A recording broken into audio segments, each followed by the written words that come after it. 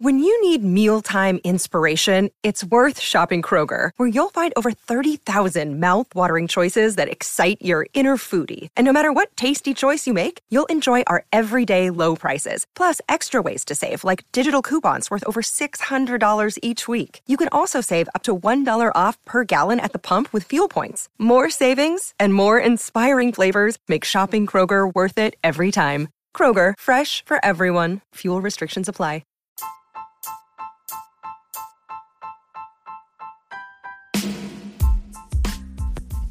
Hey there, welcome to The Tint. I'm your host, Scott Bellman, and it's time for another foray into the world of aquariums from a slightly different perspective. You know, as we all know, nothing lasts forever, and it's especially true with our botanicals. Now, those of us who play with botanical method, Blackwater or brackish aquariums, find out in the earliest stages that each aquarium moves at its own pace. Each one establishes itself, evolves, and matures differently than any other one. There is a real pace, a process to what occurs when botanical materials are utilized in our aquariums. And a good part of it is dictated by the natural degradation, the change, and the decomposition of the materials that we utilize in our tanks. From the minute you prepare a leaf, a seed pod, a stem, or any other botanical material for use in the aquarium, it starts to soften and break down. It's definitely the embodiment of ephemeral.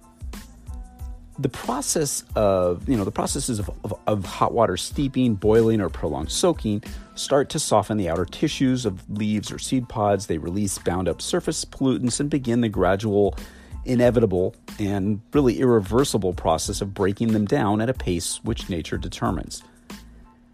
As the botanical materials break down, more and more compounds, tannins, humic substances, lignin, bound up organic matter, etc., begin leaching into the water column in your aquarium, influencing the water chemistry and overall environment. Some botanicals, like leaves, for example, break down within a few weeks, needing replacement if you wish to maintain the tint level of the water or the aesthetics that you've started to achieve in your aquarium. Others last a much longer time, like seed pods, for example. Knowing when or if to replace or add to them is sort of a subjective call, at least initially. Once you get used to working with them in your aquariums, you may be able to notice parameter changes, for example, pH increases, TDS changes, or other environmental water chem indicators or phenomenon which can clue you in that it's time to replace them. On the other hand, many types of seed pods and other botanicals will last a much longer time, perhaps even months. And they may not impart all of their tannins and substances that are inside, bound up inside anyway, as quickly as, say, leaves, simply because the very structure is different than the softer, thinner leaves. Many of these items will hold their form for a very long period of time, yet may not be releasing quite as much tannins or humic substances as they were perhaps initially. When do you replace these things? Do you replace these things? Do you add to them? Well, again, it's sort of a judgment call. It's as much of an instinct as an art, and an art as it is a science. Without the ability to measure the levels of the specific substances that botanical items are imparting into your tank, and quite frankly, knowing just what they are and what is considered normal for this aquarium type, it's really about nuancing it, isn't it? Like so many other things in this hobby, you sort of have to take a best guess or go with your instincts. That's where we're at right now. I know it's hardly the precise scientific boilerplate advice that some of us might like about how to start and manage a botanical method aquarium, but that's the reality of this kind of tank at this point in time. It's not like, for example, a reef tank where you can purchase a detailed chemical ICP OES test and run 32 different components and establish a baseline for trace elements and so forth and measure any deviations from them. It's been analyzed thoroughly. No, our situation is more about nuance, observation, feel, finesse. Obviously, when you're running one of these types of systems, you need to obey all the common best practices of aquarium management in terms of nitrogen cycle management, water quality testing, nutrient export, all that stuff. In a botanical method, Blackwater or brackish aquarium, you just have to do what you've been doing for years. However, you also have to apply a healthy dose of the previously referenced emotional element into your regimen as well, going with your gut. You need to keep yourself in check too. Remember, anything you add to an aquarium, wood, sand, botanicals, and of course livestock, is part of the bioload, and it will impact the function and the environment of your aquarium. That's a foundational, really important thing to understand. I see a lot of new botanical vendors, getting into this game, which is super cool. And they're just sort of peddling the look without even discussing the very real biological and functional considerations that come with working with botanicals in an aquarium. I'm very happy that some of my friends like Ben at Beta Botanicals and James at Blackwater UK spend as much time as I do obsessing over educating you about what goes on in your tanks and training you to observe this stuff. It's really important. I worry that some people don't. And, anybody can sell you leaves, but not everybody can give you all this information, and it's important to listen and study and learn. There's way more to this. Now, I guess that'll still fall on, my company, Ben's company, and James's company to be top of mind when it comes to giving people information, and we're proud to do that. But we can discuss the practice as much as we need to share the cool pics. We'll continue to do both, and we're actually happy to oblige. Now, botanical method aquariums embody the art of observation and study. Much like managing any type of aquarium, the successful botanical method aquarium is about understanding a balance, a sort of a quantity, a cadence for adding stuff so that the closed environment of your aquarium can assimilate these new materials, and the bacteria, the fungi, and the other microorganisms which serve to assimilate the bioload and break them down can adjust. Rapid, dramatic environmental shifts are never a good thing for any type of aquarium, and in a system like we run with lots of organic material present, it's just as susceptible to insults from big moves as any other, perhaps even more. Again, I worry about, that as the idea, the look, becomes more and more popular, people will sort of jump into this game without understanding that there's a consideration for everything we do, for everything that we add, and that it influences and affects our fish's lives. We've been talking about this now since 2015, but with more visibility and more people getting into the game, there's more chances that people are going to screw stuff up and kill their fishes and say, oh, this doesn't work and this is a dumb idea. You got to study, people. It's important. I know most of you regular listeners of The Tint already know that, but people that you know that are just sort of getting into this maybe don't. They haven't thought it through, and it's sort of all of our responsibility to tell them, hey, there's a little more to this than just a pretty picture. The real key here is that pace and an understanding that the materials that we add needed to be added and replaced at a pace that makes sense for your specific system.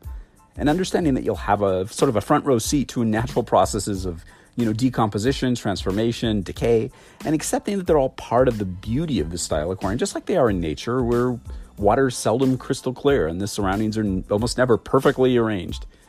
Those of us who've been maintaining these tanks for some time now really get this and understand the way water and botanicals interact and have a sort of a feel for how our tanks run in this fashion. Again, there's no plug-and-play formula to follow here. Only procedure, only recommendations for how to approach things. And many of them are grounded in basic husbandry and the ability to, keep control of our human instincts to be impatient or make, rash adjustments. It's a mindset shift. We sound a lot like a proverbial broken record, I know. But like many things in aquarium keeping, our best practices are few, they're simple, and they need to be, repeated until they sort of become habit. And really, they're like this. Prepare all your botanicals before you add them to your aquarium. Add the materials slowly and gradually, assessing the impact on your aquarium environment and your inhabitants. And then you either remove these materials as they break down, if that's your thing, your aesthetic preference, or replace them when they reach a point where they're no longer providing the aesthetic or environmental conditions that you desire, or just leave them in to fully mineralize. And of course, above all, observe your aquarium continuously. Other than that, most of our best practices are the same thing you've been doing for your entire fish career, changing water, occasionally doing pH and, nitrate and tests and stuff like that. Nothing that crazy, cleaning up your filter media, etc., water exchanges. If you noticed, the first practice that we talked about is simply logical. You need to employ it. If there were ever a hard and fast rule, and I hate the word rule, in the botanical game, this would be it. It makes sense in the closed confines of an aquarium to just, not to just toss something in without at least cleaning it in some way. Number 2 is about the pace, the real secret sauce, if you will, that sort of sets up everything else. There's simply no need to rush this process. It's inherently dangerous to do so, and it also takes away some of the romance and the fun. And by observing and assessing, you're going to get a real feel for how botanicals work in your aquarium. And number 3 is the real finesse part of the aquarium. Number 3 was, to refresh your memory, is removing things and taking them out, removing things, adding to them, etc. That's the real finesse part. And the nuance, that subtle yet noticeable adjustment or correction that you might want to make to keep things moving along nominally, sort of like pruning in a planted tank or trimming your corals in a reef aquarium or cultivating a backyard garden. It's a process. It's an ongoing process. In fact, the entire experience of a botanical method aquarium boils down to a process and a pace that helps foster the gradual yet inexorable evolution of the aquarium. It embraces patience and the ephemeral nature of things. And let there be no doubt, a botanical method aquarium does evolve over time, and it regularly and steadily changes and progresses. As we've mentioned many times before, it might be the perfect expression of the Japanese concept of wabi-sabi, popularized by, Takashi Amano, which is the acceptance of transience and imperfection. That's the essence of a botanical method aquarium. That ephemeral pace, if you will, a slow but beautiful journey into the wonders of nature. I know it sounds very romantic, but it's pretty cool. And it's all held together by you, the aquarist, applying as much emotion and instinct as you do procedure. Soft skills, I guess we call it. All done in the proper time, at the right pace. All the while understanding that nature will follow her path with minimal intervention on our parts, just as she's done for eons in the wild. It's pretty exciting. Stay observant, stay patient, stay calm, stay diligent, stay measured, and always stay wet. Until next time, this is Scott Fellman from Tint Aquatics. Thanks for spending part of your day with me. I look forward to seeing you on the next installment of The Tint.